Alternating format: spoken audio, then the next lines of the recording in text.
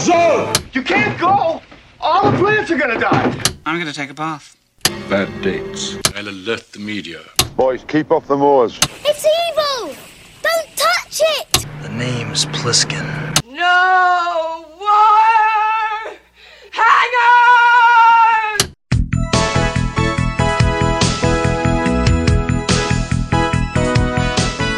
Welcome to Vintage Video, where we're rewatching the 80s so you don't have to. We'll be reviewing every major film release of the 1980s in chronological order, overanalyzing what you've seen and spoiling what you haven't. I'm Patrick O'Reilly. I'm Jesse Bayless. And I'm Richard Wells. And today we're discussing The Nesting, released May 1st, 1981. It was written by Daria Price and Armand Weston, directed by Armand Weston, and released by Warner Brothers. The Nesting landed in Section 3 of the Video Nasties. Why? Why? They I don't barely know. show anything. I mean, I guess there's one kill that they show Yeah. that's graphic. Yeah. And I guess the nudity, but I don't feel like the nudity is too much of a factor. Yeah, that's weird. The house that serves as the central location of the film is the Armour Steiner House in Irvington, New York. As of 2017, it has been made available to rent for $40,000 a month, though the price may have changed a bit in the last 4 years. What? It's been restored, I presume? No, it looks exactly like it does in the It film. looks Yeah. this rundown. It's got broken The windows. stairs are demolished. Got that one really soft wood floor area. Floor, you just fall right through. Truck full of dead hookers in the yard. It also shows up in the film Across the Universe, wherein Bono refers to the building as the headquarters of the League of Spiritual Deliverance. It's a beautiful house. Yeah, it's really I mean, nice. I think if you did fix it up, it's gorgeous. I would live there. Spirits and all. Yeah. But not for $40,000 a month. No, I'd pay way more than that. We start outside a gorgeous whorehouse in the 50s or 60s. We're not really given a year for this backstory. Yeah. I think it's the 50s. 50s, okay. Yeah. Looking at the cars, I described it as an old-timey murder. Yeah, because Yeah. the cars made me think it was like 30s or 40s. Well, but they reference the war. Yeah, so it's after World War II? It's after a war. It's after World War II. When was the Korean War? Was 50s. 50s. I think that might be what the war is. I mean, because it seems the Vietnam War seems too late. Yeah. I mean, it could be the 40s, and it's after World War II. We flash forward some years, some decades, to the home of Lauren Cochran under Johann Sebastian Bach's Air on the G String. The camera pans across the desk of a darkened The camera pans across the desk of a darkened office with hardback copies of a novel called The Nesting, a typewriter, print advertisements for the book. In the corner, Lauren is reading the paper and finishing breakfast. She checks her watch and leaves the house, but seems to have some trouble locking the door behind her. Her hands tremble and she drops the keys to the floor. She has to lean on the railing to make her way out of the building, and her breathing is labored. As she leaves the building, we get a tight handheld shot of her face to convey her discomfort moving down the sidewalk. Everyone turns to look at her as she moves along, and repeatedly she wipes sweat from her brow. Yeah. I either didn't remember or didn't know that this was about an agoraphobic. Yeah. And I was like, is she sick? What's wrong with What her? happened? I forgot to, and I just assumed that there were prostitute ghosts right outside her door. Oh, yeah. That 'Cause she that's could the see only them, part but I we remembered. couldn't. She hails a cab and can't even bring herself to get in when one stops. Hey, lady, why don't you make up your mind? She runs all the way back home and slams the door behind her. We cut to her in an office with a therapist who tells her that what she just described is an anxiety attack. How did she get here? To his office? Yeah. Great question. Is it not her house? Did he come and meet her at her house? No, I guess it is his office. I think it's his office. Yeah. That's a good question. I don't know. This movie became very problematic with me about the agoraphobia. Yeah. Because it didn't play as much of a factor as I was hoping. Sure, yeah. Because how great would it be if you're in a haunted house and you can't go outside because you're too scared to go outside? Yeah. I mean, at a certain point, aren't you going to decide what's scarier, the thing on this side of the door or the Right. thing on the other side of the door? But that's the tension of the film. That's true. And it's not this film. He tells her that she's likely suffering from agoraphobia. Of all the lousy phobias, trust me to come up with one I've never even heard of. Maybe things were different in 81, but agoraphobia is probably one of the first 5 I would mention if you told me to name phobias. Yeah. We cut to Lauren back at home, laid across the couch, listening to a hypnotist on a cassette tape. As the hypnotist describes her collecting her keys and heading for the door, we see a translucent Lauren lean forward out of her and collect the keys from her purse. Ghost Lauren opens the front door and locks it behind her. Just as she opens the lobby door downstairs, a blonde woman steps through the door, blocking her path, and the camera pushes into her face. Her hairstyle seems dated, maybe from the year our cold open took place. Suddenly, we hear someone mashing her buzzer, and she wakes up on the couch and asks who it is. I really like the effect that they did here. I thought it looked pretty good for a visual effect. And where you lock down the camera and just play the 2 videos over each other. Yeah, it looked real nice. When she asks who it is at the door, her visitor answers in a fake accent. I got you delivery, ma'am. If you want it, you better open the door. It's Lauren's boyfriend, ? Yeah. Mark. And he's here with groceries for her. He sees the visualization tapes that she's trying out, and he asks how her phobia is progressing. We cut back to her therapist. She thinks a trip out of the city might help. Do you guys recall the last time that somebody told their therapist they were going to leave town to escape anxiety and accidentally moved into an abandoned haunted house? I do remember that. Yeah. What was that? What was it called? It was... The Hearse. The Hearse. The Hearse. That's right. I was going to say The Changeling also, but... The 2 Trish Van Devere movies that came out last year that are basically combined to make this movie. Yes. Mark has offered to drive Lauren out of town. As they drive, she tells him that she loves him, and he says, I know, like a brother, right? Right, which made it even more confusing, because if they'd skipped that line, I would have just been like, yeah, it's her boyfriend, and I would have thought that the entire movie. But then they add this line, and I'm like, who are you? There's a couple more lines in here that I think indicate that she knows he likes her, and she doesn't like him.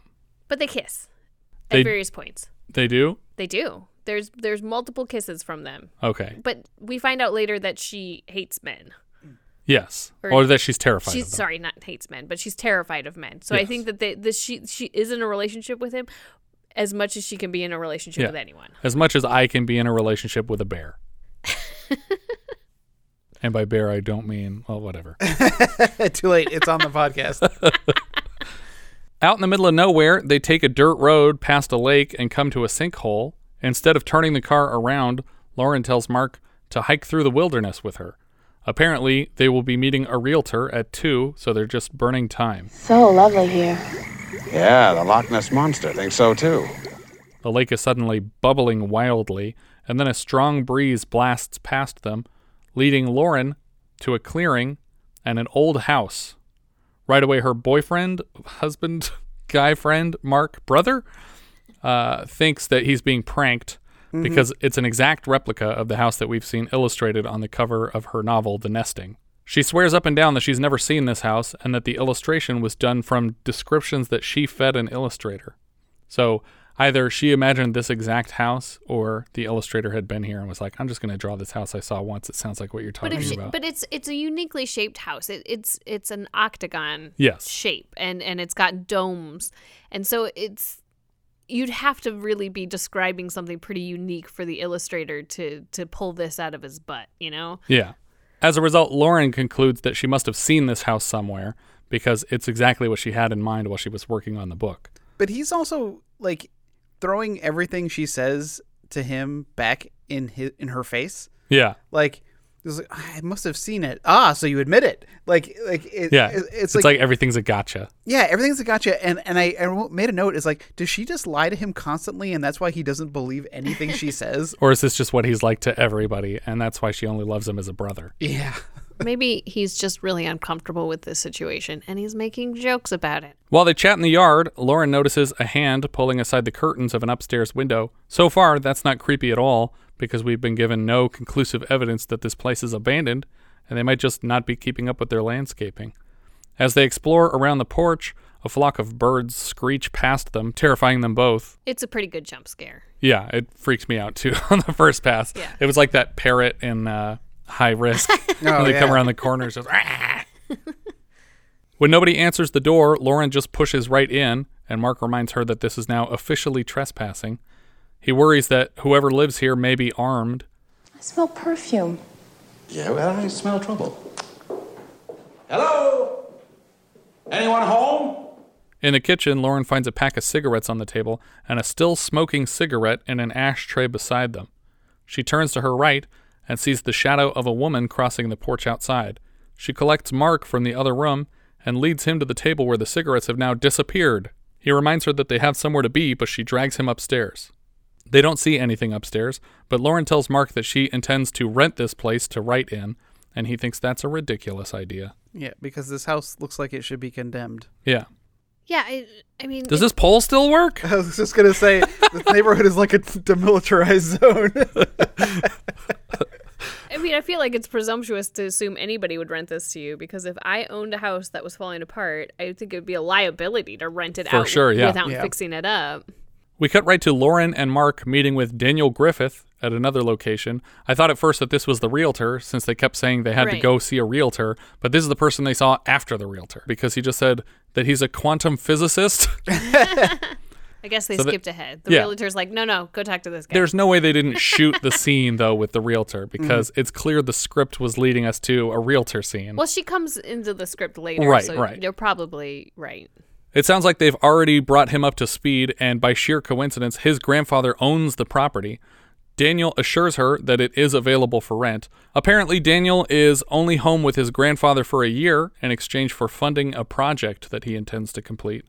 Is it bringing ghosts back to life? No. Daniel leads them to his grandfather's office, where grandfather Colonel LeBrun, as played by John Carradine, is fiddling with an old cavalry pistol. He agrees to renting the house without any real details. I have some guests with me. Miss Cochran is going to rent the house. Fine. Go ahead and make the arrangements. There's a weird line in the office here where Colonel LeBrun notices that Mark and Lauren have different last names, and she says something along the lines of, we're just good friends. And LeBrun thinks that he needs to be trying harder to win her heart. Why hasn't the girl managed you? You've got character. Grandfather. That's quite all right, Colonel. He does have character. And so do you. You're everything your grandson said you were. Is that so? But when he finally looks up at Lauren, his face contorts drastically as though he were suffering a heart attack. He collapses out of his chair, and we cut away to Mark helping Lauren move into the old house. Mark finds a beaded crystal curtain in the closet and hangs it up when suddenly a gunshot cuts through the home. Somehow they blame this on the handyman flushing an old pipe in the house. Yeah. Even though they noticed a bullet hole in the window. Well, and there's a distinct difference between a cracked pane of glass and a bullet hole going through the window. Yeah. And then you actually have to look at it and be like, which way is it curved? Is it coming in through the window or out through the window? Right, yeah. Like, which direction did this bullet come from? Or did it shatter from? Because you could tell the trajectory Where of this are the object. shards? Yeah. The handyman is very gruff with them and also serves as the closest thing we get to a harbinger in the film. Don't know why you'd want to go and stay in a place like this. Seems downright unsmart to me. It's a beautiful old house. Well, like they say, beauty's in the eye of the whoever. Yeah, that's what they say. When he tries to leave, they ask if he might take a look at the window in the sitting room where the glass cracked. He doesn't think he can fix it anytime soon because the nearest glazer is 30 miles away. We don't need a donut. We need you to fix our window. No, a glazer is a glass worker. Glazier. Glazer. Wasn't that one of the... Are you American a god? I was going to say American Gladiators. Oh, maybe. Glazer.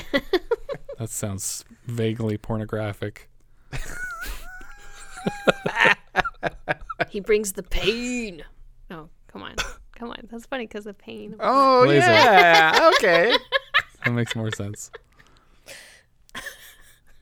I was still in sexual references, so I was trying to figure out. I hope not. Daniel shows up to see how they're doing moving in. They ask about his grandfather, and apparently he's unable to speak but recovering. Yeah, he says specifically that it was a stroke that he had.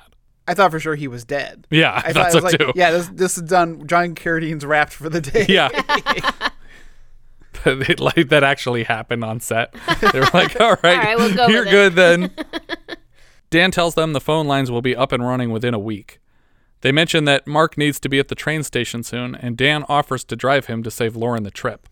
There is a weird line read. There's a bunch of weird line reads that I made notes of. This one was, she says, "You're going to miss your train." And he goes, "Yeah, okay, Dokie." Okay, Dokie. Okay, Dokie? Yeah, but he says it like her name is Dokie. He's like, "Yeah, okay, Dokie." Okay, Dokie. That's really weird. And I was like, does he not know the phrase okie dokie? Well, her last name is Lauren Dokie. No, it's Cochran. Oh yeah, that's right. Which way? Oh, we'll get there.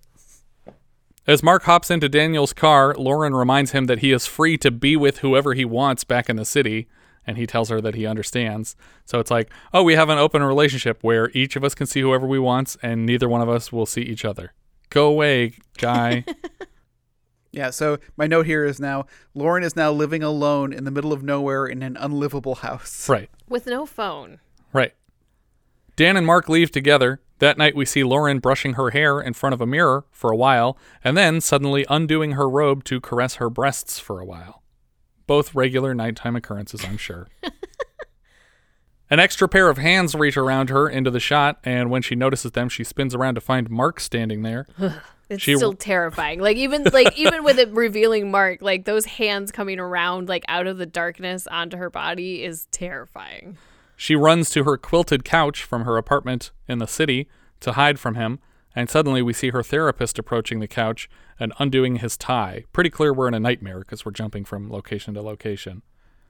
We see her laying across what looks like a therapist couch. It's like a red couch that's flat mostly.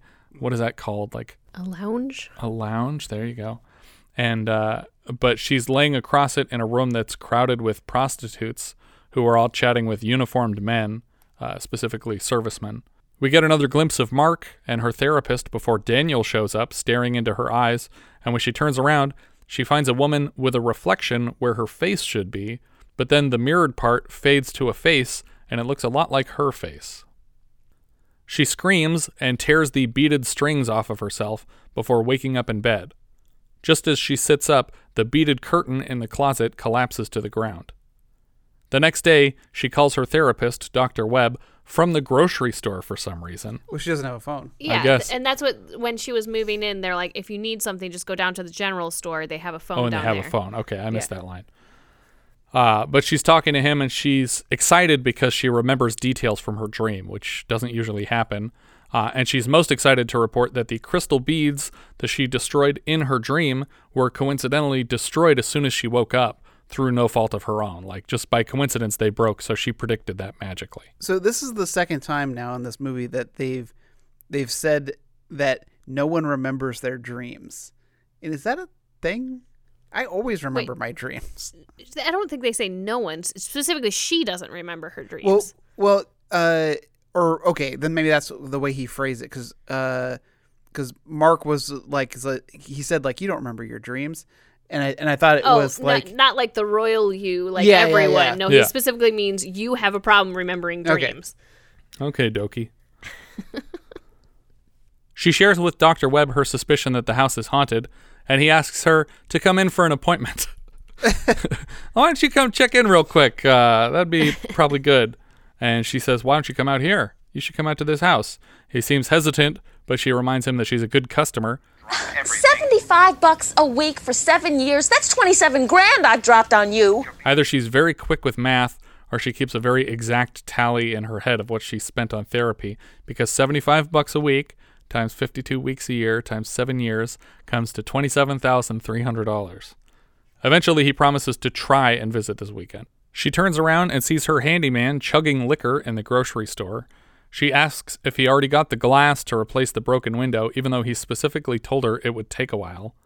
The handyman says that he's paid by the colonel, but not enough to do his job quickly, and Lauren accuses him of trying to rip her off, even though she's not paying him.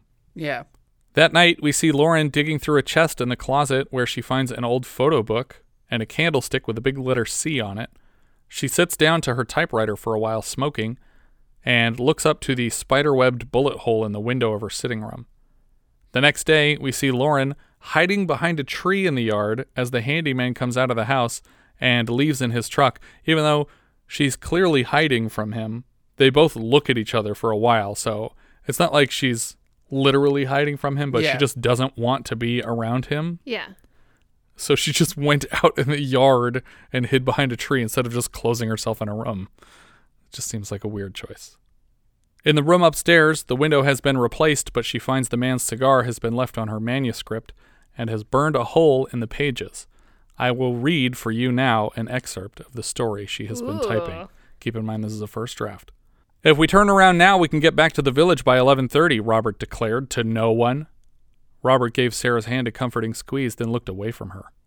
Once again, she felt affronted. She cried out angrily, "You never wanted to come in the first place. You always hated the Schecks." "Don't be ridiculous," he snapped, a bit too harshly. "It's just that I would much rather have stayed in the city for Sam's party. You know how important it could be for me if I got to meet Gary Hill." He was right, of course, and Sarah knew it, but she could not seem to shake the anger she felt for him. And scene. What are the Schecks? I think it's a people. A couple, probably. Lauren finds another candlestick with the letter F on it this time. Later in the day, we see Lauren find a much older typewriter in a closet. She gets it up and running and continues her work using it. We see some of her pages and notice that the D, B, and W don't seem to be working properly. But this ribbon of like a 30-year-old typewriter is perfectly fine. fine? Yeah, everything's fine. It's just the 3 letters don't work right. And the significance of those letters? Nothing. Well, it comes back a little later. Does it? It does. Oh, you didn't I didn't notice. catch this. Okay. All right. I'll let you know when we get there. Suddenly, Lauren can hear faint music in the house and stands to follow it. She calls out for whoever might have turned on the music, but nobody answers. She seems to trace the music to the attic and climbs up into it. She finds a record player still spinning. She also finds more strands of beads and shoes and dresses. She has a flashback to the mirrored face of the woman from her dream, and we realize that the woman is wearing the dress that she just found. We see a pair of high heels march through the attic behind a row of hanging clothes, and Lauren follows the stranger out of the room. Lauren continues her search up a spiral staircase to the highest point of the house, a lookout above the rooftop. She tries to open one of the windows, but the rotted floorboards crumble beneath her, and she has no choice but to climb out the window and walk around on the ledge outside 40 to 50 feet off the ground. I feel like I would try. No. To this was the lean only option. One way or the other, forward or backwards to try to get around the broken boards. You're crazy. Okay. Her only choice was to climb out the window, the top of the building. Right at this moment, her therapist arrives in his car and he asks what she's doing up there. He offers to help and races upstairs to find her. On the top floor, he sees where her foot fell through the floorboards. To give you a mental image, the building is octagonal in shape, and this top room has 8 windows around the perimeter. There's a hole in the floorboards in front of one window, and we're meant to understand that she cannot climb back in that window. Right. So she climbed out the window, and she followed the ledge around to the right side and is pressed against the next window to the right. Instead of breaking that window, Dr. Webb elbows out the window pane on the opposite side, meaning that instead of just pulling her in like he could have done, he now has to climb out of the building himself and then move around it to get to her. He also could have just climbed out the window that she climbed out of. He didn't have to climb out a window at all. He could have broken the window she was leaning against and pulled her in. Yeah. I mean, I think that they needed to do a better job of selling that a large chunk of floor dropped out. Yeah, that that's true. It was obvious that nobody could walk on that area. Or have something like one of these presents like trying to grab her, and so she feels like she has to get out. Yeah, that would make sense. Like something chased her out the window. Yeah. Well, because I thought that was almost happening when she was like sinking into the floor. Yeah. I thought, oh, something's pulling her into the floor, and that's why she's trying to escape, but there is nothing. Nope. Just gravity. Lauren is obviously terrified and grips the building tightly with her eyes closed. Inside the top room of the house, we see a red-headed woman leaning out the window and laughing hysterically, terrifying Lauren. Dr. Webb is unable to reach her and loses his balance before falling and impaling himself on a rooftop statue. A piece of this metal statue has gone through the back of his head and sticks out one eye socket, and the rest of his body shakes uncontrollably while Lauren screams bloody murder. Oh, yeah, I guess there's 2 scenes that are kind of graphic that might make the video nasty. That's possible. So here's a question. Mm-hmm. Do you 2 think that there was anything supernatural about his death? Was it purely the house giving way and him losing his balance, or was anything like, were any ghosts involved in his death? No. In my opinion, no. Okay. He just fell. Okay. He was very dumb, like she was very dumb, and he climbed out the window for no reason, and then he fell off the building, which happens to people when they climb out of windows. Because I have one big question about this movie that I'll bring back up at the end, but I know what your question is. I have the same problem. Yeah, I think I know where you're going with this, too. We cut to Lauren enjoying a coffee with Daniel. He's trying to comfort her and remind her that she's not responsible for her therapist's death. I think she kind of is. A little bit. A tiny, tiny bit. She brought him all the way out to the middle of nowhere and tricked him into climbing out the window of the roof. And then he fell to his death. Yeah, it's a little bit her fault. Daniel blames the woman that was leaning out the window laughing at them, but then Lauren reminds him that woman vanished into thin air and probably doesn't exist. Also, she yells out, "It wasn't an accident."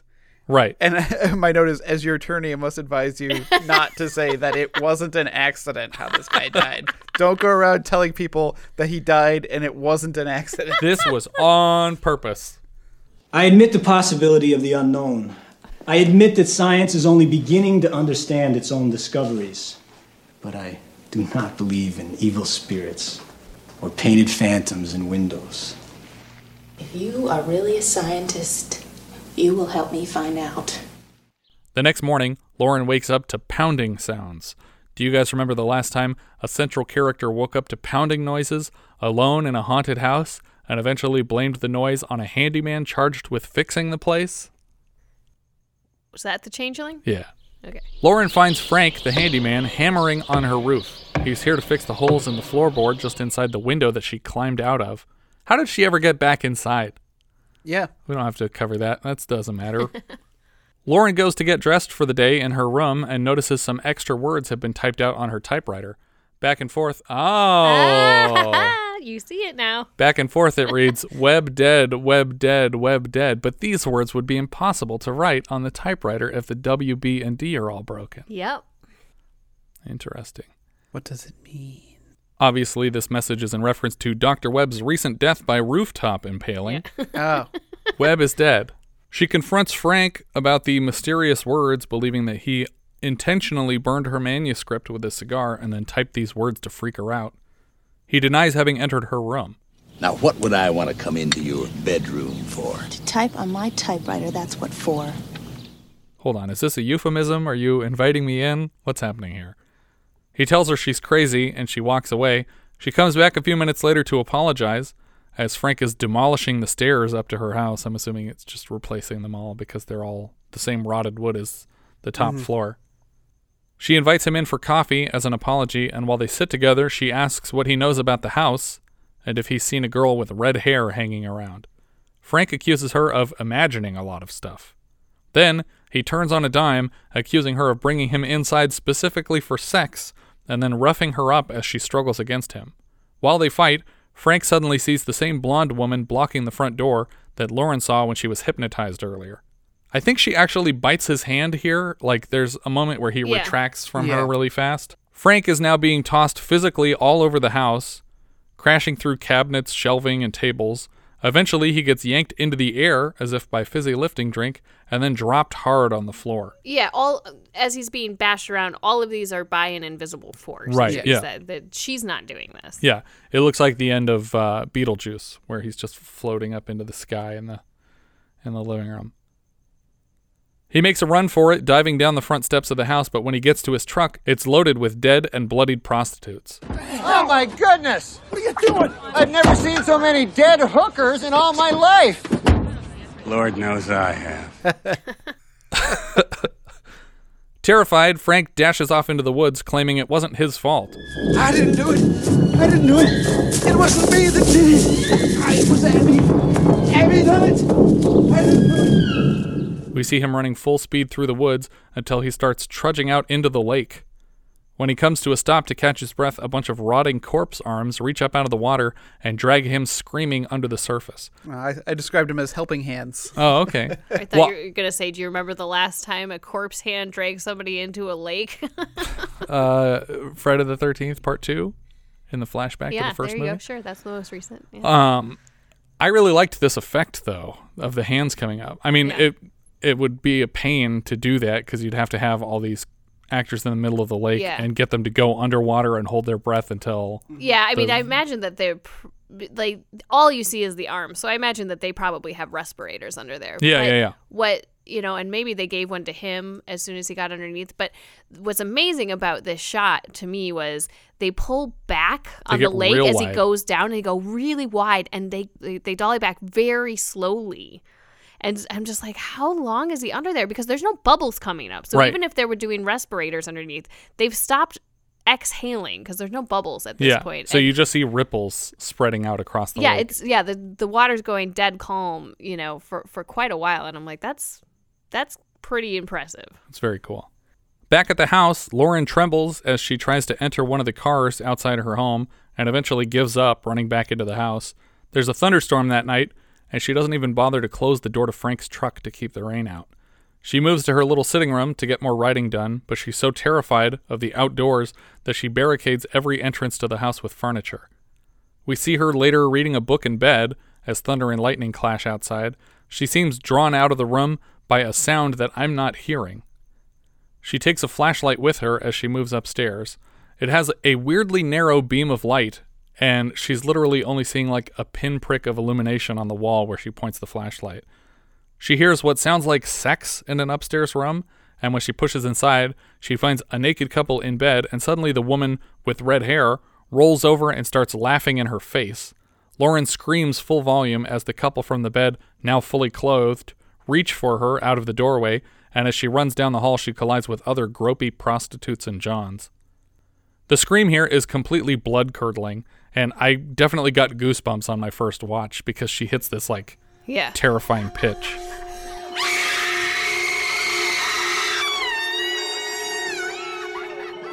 Lauren locks herself back in her own room and dives under the sheets. As she silently sobs, we see a man's arm rise up over her from beside her on the bed. She freaks out and grabs a knife off of her nightstand to stab the man through the shoulder, pinning him to the bed. She's distracted momentarily by a laugh outside, and when she looks back at the bed, there is no man, and the knife is stabbed into the pillow where he was. And it's not Mark this time, or it is Mark? I couldn't tell. I couldn't tell who this guy was. Yeah, but it's just as terrifying as the first time that the hands reached around. It's just really creepy. We cut to town where Daniel is checking in with Mrs. Beasley for Frank's whereabouts. I think Mrs. Beasley is the realtor because she asks Daniel if the man who died on the property was the nice young man she met with Lauren earlier. Daniel confirms that it was not Mark who died, but Lauren's therapist, Dr. Webb. Mrs. Beasley reminds Daniel that Lauren should never have been allowed to rent that house. So we have another nosy lady at the real estate office to make this movie more like The Changeling than it already was. Yeah. Daniel asks the last time the property was rented, and she says not since the 50s. Before that, it was a whorehouse run by a woman named Florinda Costello, which correlates with the F and C candlesticks that Lauren has found on the property. I find it hard to believe that in 30 years of being abandoned that this house wouldn't be picked clean, let alone burnt to the ground by teenagers or some shit. It's haunted. Nobody wants to go in there. Kids love going into haunted places. The locals know there's dead prostitute ghosts in there. Yeah, that's why you go there. Ghost jobs. What? Mrs. Beasley said the clientele were mostly servicemen from a nearby army base, and then a mix of locals. Everyone assumed that the business shut down after the war ended because they didn't have any customers. Mrs. Beasley also happens to recall that Frank was drunk for a week after the house closed down, and then for the next few decades, probably. Frank was best friends with Abner at the time. Back at the house, Lauren works up the courage to unblock the front door and walk to her car again. This time she makes it to the driver's seat. Daniel goes to see Abner at his farmhouse looking for Frank. Abner says Frank owes him money, so they haven't seen each other in a while. And Daniel says, if you bump into him, tell him I'm at the Octagon house because I'm checking on the renter there. Abner seems terrified to learn that someone's renting the Octagon house and can't believe that the colonel would approve that. Out of nowhere, Abner brings up that Daniel's father, Leland, the son of the colonel, was not killed in a war like Daniel was told, but rather just wounded. Abner also makes the claim that Leland was not Daniel's biological father, suggesting that Leland was still at war when Daniel was conceived. Abner won't say who the true father is, or he doesn't know, but Daniel doesn't even care to ask. He just says, guess what, that guy's not your dad, and he doesn't say who is.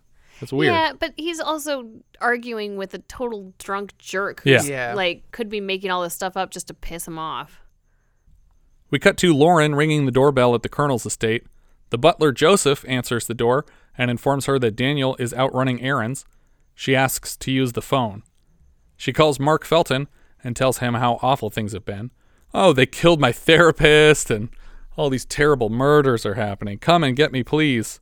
She tells Mark that she's convinced the house is haunted officially. Well, she was attacked. She was attacked by the handyman. Like, that is a very traumatizing thing. Does she bring that up in this call? No. She doesn't. She says, you're I think right. the house is haunted and Dr. Webb died. That's all she says. I thought she said she was attacked at some point. If she does mention the attack, I'll cut it in right here.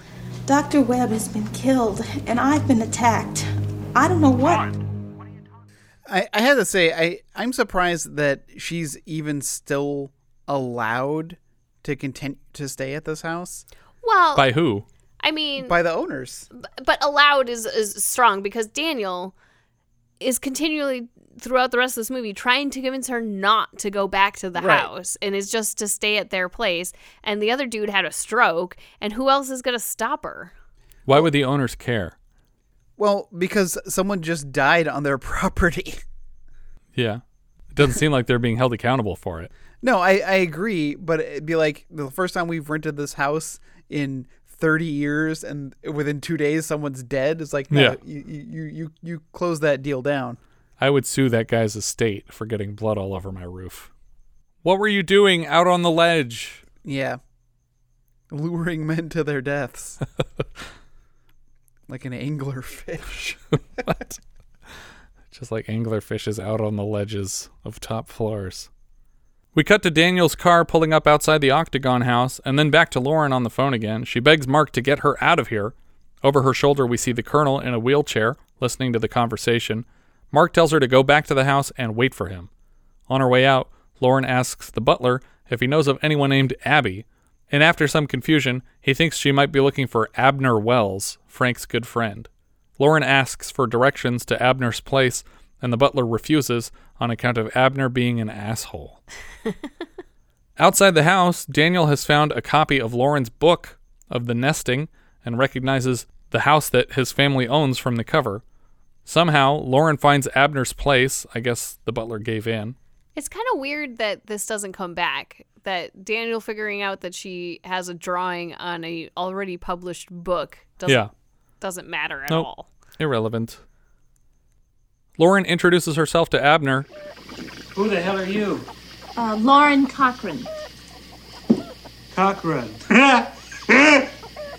Which way did it run?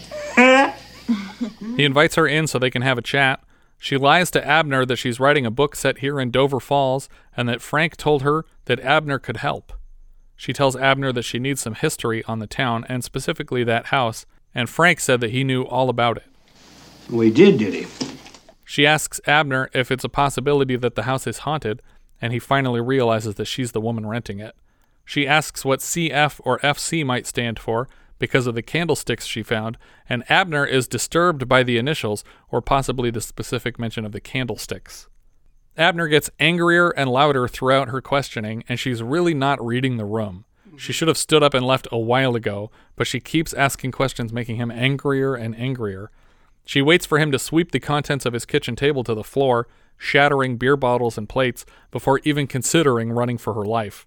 He chases her out of the house, and once she gets in her car, he grabs her hair through the passenger side window. This is where you start the car and drive off, just dragging this asshole down the street. Yeah. Again, I think she bites his hand to get him to let go. I thought she rolled up the window. I thought she got his arm in the power Maybe windows. that's what it was. But he yanks his hand back out, and she's able to roll the window all the way up So he jumps on the windshield and just starts pounding on the glass. Yeah, he's super crazy. He's almost got like zombie like makeup. Yeah. Like he's super pale and his eyes are bulging out. It does seem like he and Frank both were possessed by something suddenly when they go into these fits of rage. Lauren peels out and races off down the street, and Abner is right on her tail with his station wagon. Man, the tire screeching sound is like this really great stock tire screech sound, and they use it throughout the entire chase. It's just the same sound over and over again. I was like, man, getting some real use out of that sound effects library. Abner's gone completely insane, and he rams her car from the side over and over again, laughing hysterically as the two cars race down the road. A woman walks out of the woods right in front of Abner's car, and he runs her over without slowing down. A quarter mile down the road, what looks like the same woman walks out in front of him again and laughs as he plows through this one too. At this point, he seems to lose control of his car, and it skids off the road, and for some stupid fucking reason, Lauren pulls over to check on the crazy murderer who just crashed off the road. Yeah, I was like, why did you stop? Why are you going backwards? Why are you putting your head in his mouth? She finds him on the ground, and when she leans forward to listen for a heartbeat, he sits up and bites her ear. Yeah. Do you guys recall the last time somebody had their ear cut open? Oh, was it high risk? It was high risk. Speared Cleave on open. little. My note here is you deserve all of this because why did you go back? At this point, I just thought, good. You don't deserve for your car to start anymore. Okay, so like up until this point, I feel like I thought that these spirits were confined to the house, or maybe the house and the attached pond or whatever Property. water. Yeah. The property The itself. And now that they can randomly appear on the road, that's out the window. Like that, I don't know what their constraints are. It's like when Jason Voorhees showed up at that Nevada apartment to kill Alice. Which I think it's okay that they aren't necessarily confined to the house, but if that's the case, I don't know why they didn't do this sooner. Yeah. Yeah, this has been available to them the whole time. I guess they didn't have anyone to lead along these roads to get these people in high-speed chases if they stay in their houses. If that's what they required. She runs back to her car to get away from him, and it won't start. She gets out of the car and runs to a nearby home, pounding on the door and begging for someone to let her in. No one does, and the door is locked, so Abner chases her screaming like a madman to a nearby barn. She hides near the barn doors until Abner notices her feet from around the corner. The chase resumes until Lauren grabs a sickle off the wall. Abner arms himself with a pitchfork, a much better weapon. Right? And the two face off. This is like, you always go for the one that's got added length. She falls backward in some hay, and it looks like he stabs her through the face Yeah. with the pitchfork. Later, but then he pulls it back and she's fine. No, later she has a little bruise on her cheek, and I'm like, is that it? And then I noticed that she has like on her forehead like what looks like a little stabby wound. Well, but I feel like that would be bleeding and kill you if it actually stabbed into your skull. Yeah, it looks like one of the things went through her eye though, from the angle that they're showing it stab her face to the ground. But she's fine.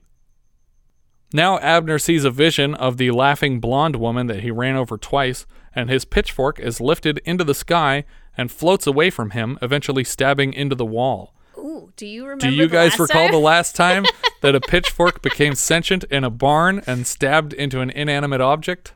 Boogeyman? That's right. Yeah, I do remember.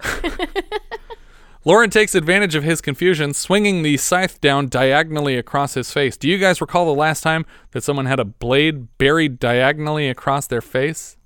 Friday the 13th, part 2? That's correct.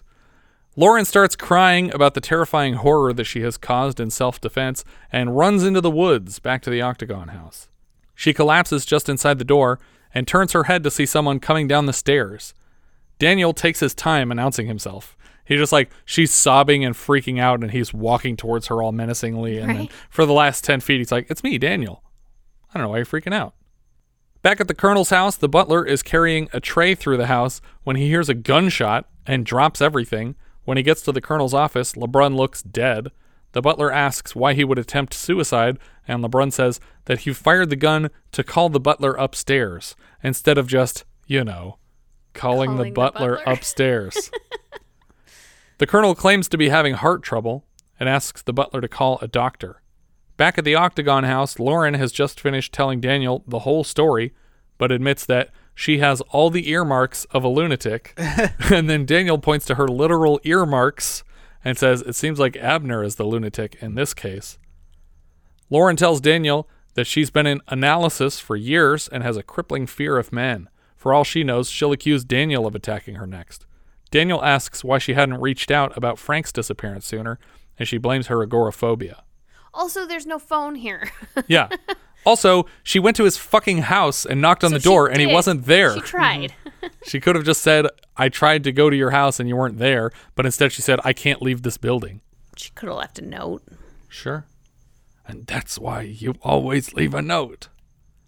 Also, there's a dead body in some random barn somewhere. Yeah, that's true. Well, they're on the lookout now. They do go to confirm that. Daniel keeps trying to minimize Lauren's mental health issues and blames her head shrinker for all the damage. He insists that they leave together and he'll keep her safe at his place until Mark gets to town, but she refuses to go with him. So sure it'd be safe with you anyway. You know what? You're too damn crazy to be crazy. Which really doesn't make any sense at all, but it reminded me of the 9th configuration when Cutshaw tells Kane, You're too human to be human. We cut to Mark in his car approaching the property when his car is suddenly lurching up and down as things clang and crumple beneath him.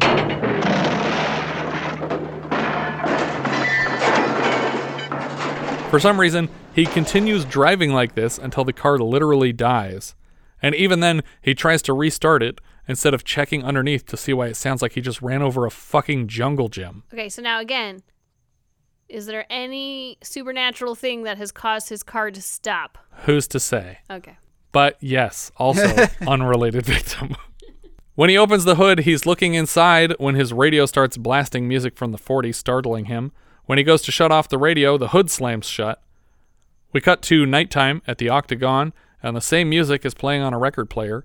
The sitting room is crowded with prostitutes and customers, and now Lauren is laying across the same couch among them, but much more comfortable than before, and casually fanning herself in the middle of the delusion.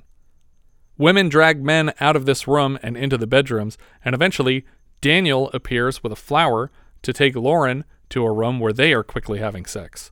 Lauren is awoken from this dream by someone pounding on the front door of her place. It's not Mark, but Daniel, here with a flower to apologize for the way he treated her yesterday. The flower reminds her of the dream, and she kisses Daniel. Am I imagining things now? No, I don't think so. Well, neither were you.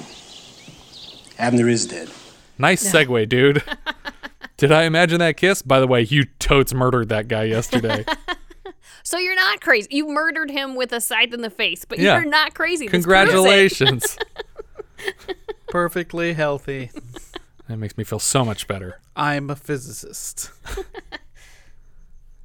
It's got some letters similar to psychologist, right? That's all that matters. Some letters. Frank is still missing, and Lauren worries that he's planning his next attack, but Daniel, based on nothing, assumes that Frank will never come back. He's gone forever. You can count on me. He tries again to convince Lauren to join him at the colonel's place. She gives him the number to Mark's office to check on the friend that still hasn't shown up. When Mark gets home, Butler Joseph delivers the message from Mark that he's hung up waiting on car repairs. At the Octagon, Lauren is flipping through a deck of tarot cards when she notices the ghostly blonde woman again. She leads Lauren into the next room over, full again with prostitute ghosts. Back at the colonel's place, Daniel speaks with Colonel LeBrun about his quote-unquote father. The colonel comes clean and admits that Leland was not his father, that Daniel's mother ran off with another man, but she was already dead by the time Daniel's father came home from the war. So I guess Daniel's was raised by his grandfather in the absence of his parents? Yeah. Is that what they're saying? When Daniel asks why they lied to him, the colonel says that he's the closest thing that he had to family. Who the fuck is Daniel? He's the son of Leland's ex-girlfriend. Yeah. And somebody else. Yes. How is this the closest thing you have to family? How'd you even get custody of someone else's kid? Well, because they everyone thought it was Leland's son, and only Only this dude knew it wasn't. I mean, a couple other people like Abner and Frank also knew. Yeah. Instead of asking anything about his potentially living biological father, Daniel asks about Florinda, and the colonel admits to renting her the house. If I hadn't, things might have turned out differently for Leland. The colonel sent his son to Florinda to get him out of his funk. Apparently, Leland fell in love with one of Florinda's girls, Rose Henderson, and proposed to her. The colonel couldn't let his only son marry a whore. We cut back to the house, where Lauren is conversing with the ghostitutes and realizes that she must be in the dream again. One of the women, probably Florinda, but she hasn't introduced herself and won't, asks Lauren if this dream is in any way different than the others. Eventually, Lauren admits that yes, someone is missing from the dream now. And then, in a mirror, a woman appears. We cut back to the colonel, who's telling Daniel that Leland got Rose pregnant. Florinda came to him to petition for his approval of the marriage of Leland and Rose, but instead, he told Florinda to fire Rose or that he would close the whole house down, so she threatened to spill his family secrets all over town if he shut the place down. So the colonel got Leland committed because it would be less embarrassing for people to know his son was committed to an asylum than to hear that he got a prostitute pregnant and tried to make it proper. While Leland was hospitalized, Rose had a baby girl. When Leland was released from the hospital, he still wanted to go through with the marriage and begged for his father's blessing, but the colonel refused and hired Frank, Abner Wells, and a new character named Earl Harris to kidnap the baby. Instead of just kidnapping the baby, though, they went in guns blazing and killed everyone but the baby in the whole house. Leland manages to shoot one of the attackers before he takes a full shotgun load to the belly. Rose gets shot in the chest as well before the boys move room by room and kill the prostitutes and customers throughout the entire building. Seems like shooting up a bunch of servicemen is a bad plan. I feel like people would have known that that happened. There's a whole platoon in this building, and nobody's firing back at you. And I guarantee there are servicemen at the base who know that some of these guys are there. Right. It's not like they're unknown locations. But amazingly, they're all sitting ducks. Like, they come out of the rooms and just stand paralyzed until they get shot. Like, they're not trained for that sort of a situation. But, like, they go to try to cover it up. And I'm like, how are you covering up the dudes that you just shot? These are known men in the military. Yeah. These are not the less dead. You know, you can't just wave them under the rug. Or into the pond. Or into the pond, maybe. Abner does most of the shooting, and when everyone else is dead, we can just hear the baby crying. The baby who, unlike Daniel, is the closest thing the colonel has to family. Turns out, Florinda is the last survivor and takes out one of the killers as they march into the room with the baby before Abner picks up one of the candlesticks and beats Florinda to death with it. But I think she killed Earl Harris, right? Yeah, that's what I'm thinking. Yeah. Because they obviously didn't kill Frank or Abner. Around here is when the colonel says that he showed up and instructed the boys to dump the bodies in the pond, which explains the hands rising out of the water to take Frank. They placed the baby in a home for foundlings. That girl. That Cochran girl. It's she. It's got to be. She's come back. The colonel has what looks like another stroke and dies.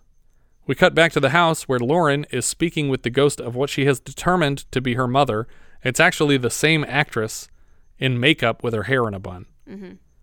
This is the woman whose face was a mirror before. When Lauren reaches out for her, she vanishes again, at which point Florinda steps in to belatedly explain the no touching rule. No touching. No touching. Mama! You can't touch your mother. Not now. Not ever. She's gone. Okay, why? Why are you here? Didn't you guys die together? Yeah.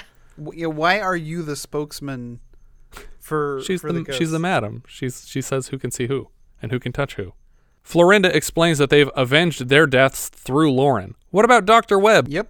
Did Earl Harris change his name and become a therapist? Well, that's why I was asking if you thought that his death was completely coincidental or if there was anything, supernatural about it. Yeah. Well, the fact that you pointed out the Webb is dead thing, Webb dead, that the W, B's, and D's were broken, seems like they had picked Webb out before. Right. So, and I don't really understand This brings me to my whole issue with this movie in terms of them. Like, I get that they're trying to seek revenge on these guys. Yeah. But why are you traumatizing your daughter or your friend's daughter in order to get to that end? Like, they do things that don't really make sense to me in terms of leading to the deaths of Frank and Abner. Yeah, that's true. And they don't seem to try to cause the death of what's his name? The grandfather, the LeBron. Right, LeBron, yeah. LeBron. Colonel LeBron. So they don't do anything specifically to seek him out and kill him, even though he's pretty much responsible for all of this. Yeah. Yeah, I don't understand why they took bystanders with them. Although I was sure at one point here that Mark was dead. Like, as soon as the car broke down and he was stuck out all night, I thought we aren't going to see him again, or we're going to find him. And I guess maybe they delayed him. That was the point of maybe they did stop his car just to keep him away from the house longer to get this all accomplished. Maybe. I don't know. Yeah. Well, and it seems like, I know we're the movie's almost over and we're kind of like already kind of like going over our final thoughts. She killed Abner 100%. Yeah. It was her that did it. Right. But with Frank, it was the ghosts that killed him. Yeah. And so like I feel like then the ghost should have also have killed Abner. Like, they made the pitchfork fly. Why didn't they use that to kill? Why didn't they kill him? Or they should have been forced to use her to kill Frank also. Yeah, Right. exactly. It's not Right. consistent. Yeah. Yeah. But either way, as soon as Abner's dead, the ghosts are happy already. But weird shit continues to happen after that. Why? Shouldn't that be the the runtime. end of it? I don't get it. Florinda tells Lauren to leave the house now, but she refuses to abandon the ghost of her mother. Florinda vanishes, and Lauren finds herself alone again. She moves to another room where a cradle rocks on its own, and then suddenly rises into the air and flies through a closed window. The wind howls into the house and sucks all the objects from the room out into the yard.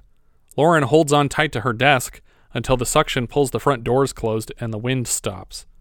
Lauren tries to read some of her manuscript, but the pages spontaneously combust in her hands. While she struggles to put out tiny fires, someone is struggling to open the door to the room. When whoever it is gives up on opening the door, headlights fill the room through the window, and after a moment, Frank's truck comes crashing through the wall into the room, which I think is on the second story, right? No, I think Is this still the first I story? think this is on the first story. It's Yeah. her Okay. writing room. Yeah. And her writing room / bedroom is on the first story because they couldn't get electricity on the second floor. Oh, okay. But the truck comes through the wall, and when it comes to a stop, the cab of the truck is just billowing with flames. Outside, a car can be seen racing toward the house. Inside, everywhere Laura turns, the walls and doors are bursting into flames. She stands in the middle of the room and just screams for a while, but eventually she gets control of her breathing, she calms down, and she slowly turns in the room. After panning past all the flames, she realizes that the room is not actually on fire, and her dream has ended again. But this building didn't burn down in the past. Nope. So they're Right. just scaring her with fire for no reason? Well, and my thought was, oh, okay, so now your dream's about to come true and this place is going to burn down Yeah. for reals, and then it doesn't. Nope. Air on a G string starts up again as Lauren walks out of the house just as Mark's car pulls up, and they embrace in the yard, and then Daniel's car pulls up, and she ditches Mark and goes to hug Daniel, and the credits roll. I couldn't tell which was which. I'm I like, couldn't either, don't know so I which just guessed. Showed up first. I know she doesn't like Mark, and she likes Daniel. I thought that Daniel arrived first and Mark arrived second. That's possible. I didn't think to recognize the cars. And she goes, I'm also now the legal owner of this property. Yeah. She inherited it officially. Yeah, that's the end of our film. Obviously, big thumbs up. No, this is a thumbs down. This What? is not for me. This is a thumbs down. This is Really? not necessary. Yeah. Oh, wow. I actually did give it a big thumbs up. Did you? So, despite my problems with it, like, it doesn't totally make sense in terms of the ghost motivation, I found it really creepy. I thought it was terrifying. I was freaked out by that first dream where the people having sex turn and start laughing in her face. Like, that note creeped me out. Yeah. But aside from that, everything else, I was like, I don't really understand what's motivating any of these scares. Well, Yeah. I think arms coming out, like, of the darkness and wrapping themselves around you is just so horrifying Yeah. by itself that's enough for me. That's true. But But to me, those aren't related to the ghosts. That dream of Mark and her psychologist trying to grope her, I feel like that's internal. That's just her own fears, because there's no reason for the ghosts to try to scare her. This is a good question. Like, why do her dreams come back in this house, and why hasn't she dreamed when she was away from this house? Yeah. And what happened? Because at first I thought maybe that the ghosts were just angry at all men, you know, and it didn't really matter that it was Frank and Abner. Like, they wanted to obviously kill them, but they just hated all men. But it didn't seem like that at the end. No, because these men were with the women, and the one guy Leland was in love with one of them, and they were trying to all be happy together. One of the things I wanted to mention was that this agoraphobia was, I guess, suddenly onset. Like, she didn't have it before. That's true, yeah. And I don't know if this was the ghosts, like, finally going, now's the time. Yeah, we need to activate her to get her down here. Yeah, like the agoraphobia is going to lead her to coming to this house. Right. Somehow the magic will work and we'll get her to this house. Well, another thing that bothers me is the entire subplot about Daniel and his true patronage. And it's like, who cares? This factors into literally nothing. Like, other than we don't want her to be hitting on her own brother. Well, that's what I thought for a portion of the film, because early on, as soon as I knew, like, in the very first scene, when we get our cold open, somebody yells, "Where's the baby?" So we take the whole scene from outside the house, like the whole shooting of prostitutes from outside the house in that one, but somebody yells, "Where's the baby?" And so this entire time I'm like, okay, one of the prostitutes had a baby. And I thought it was her, like, the entire time. Mm-hmm. And so then I was thinking they were brother and sister when they started kissing, and I was freaking out. Yeah. Well, I mean, either that is the point, and they are brother and sister, but if they're not brother and sister, then why did Leland have to be both of their dads? Like, why even bring up Leland as a potential father to Daniel? Why can't Daniel just be a guy that works for the old man? Yeah, or he just be the property manager. Like, because the Colonel has all these properties that he owns and people rent from. So just why is he a theoretical physicist? Yeah, it whole overcomplicated everything. I feel like the reason you introduce a theoretical physicist is because you want a skeptic. Yeah. That's going to counter He her wasn't beliefs. skeptical. But he wasn't skeptical at all. He went along with everything she said. He's like, well, what about that lady you said left and then vanished? Maybe it's her fault. And it's like, she vanished. People don't vanish.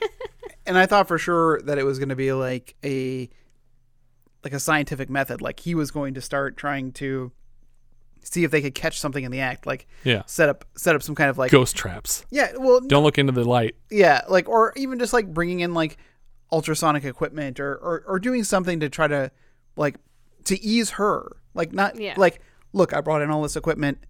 It's either going to not find something and you're just hallucinating, or it will find something and you're right. Yeah. Like, I was expecting that, because as a physicist, I'm like, he probably has access to equipment. Yeah. But that never comes into play.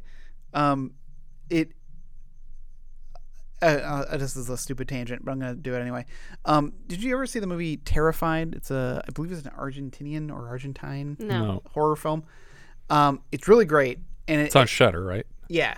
And it's about like this neighborhood that's being haunted, but these 3 like ghost hunting scientists come, and they each have a different approach. Like, one's like a medium, one has all the technology and gadgets, and one is like an occultist, and she's got like weird like gear driven like machinery, like with incense and things like that, like magical stuff. I was like, this is so great. I want to know more about these characters. So I was really hoping like that. Oh yeah. So she's the medium, and he's like, they're going to use her as a conduit. Like, I kept expecting all these different stories to come from this.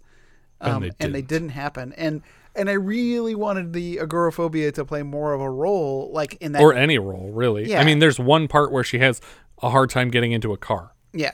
Well, it is the factor that gets her out into the country in the first place. True. But that's counterintuitive to someone who's agoraphobic, I feel. Well, if you believe in exposure therapy, I suppose. There's another film that's very similar that came out maybe about 10 years ago, The Orphanage.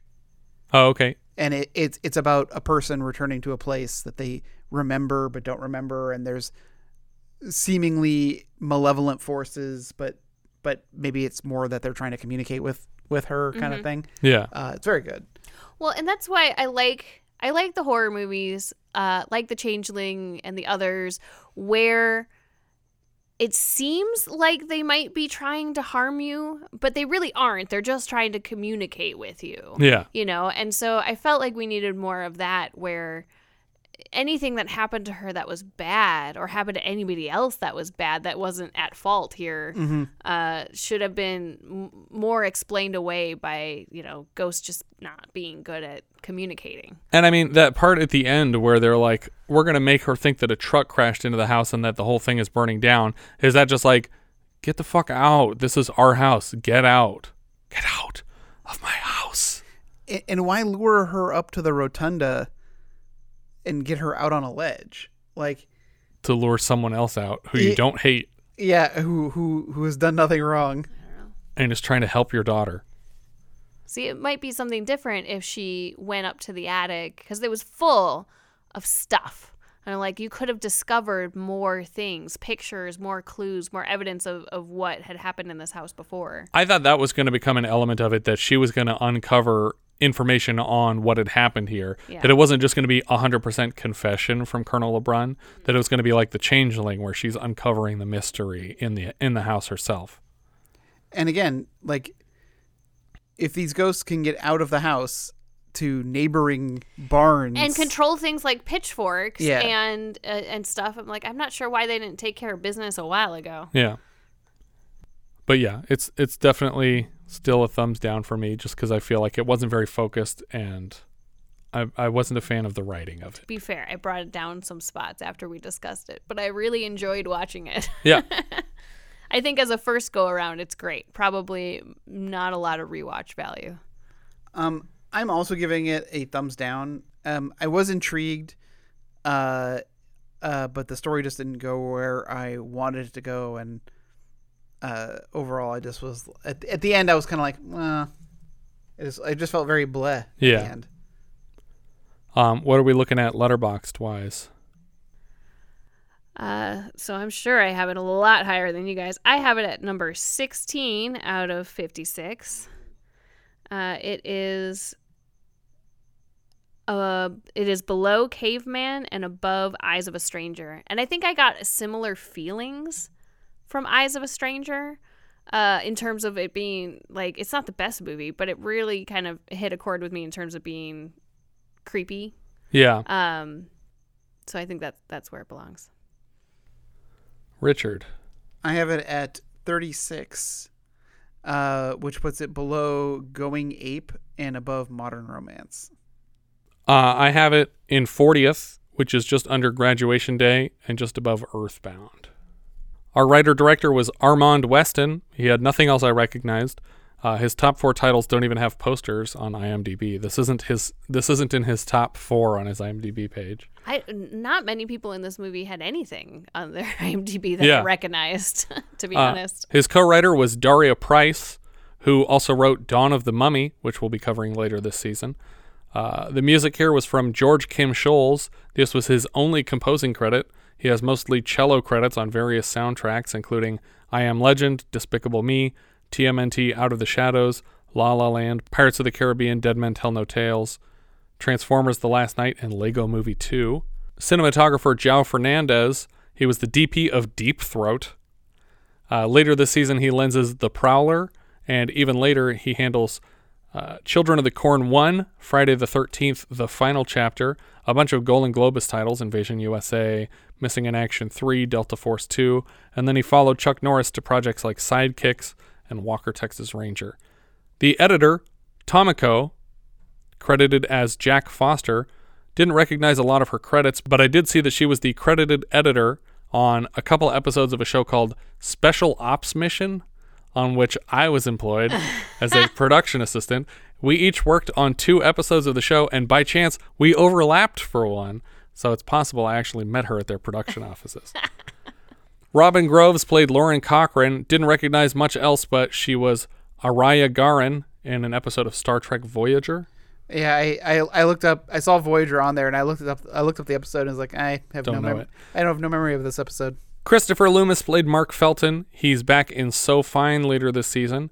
Michael David Lally played Daniel Griffith. He's the voice of Sparks, one of the bad guys from Cool World.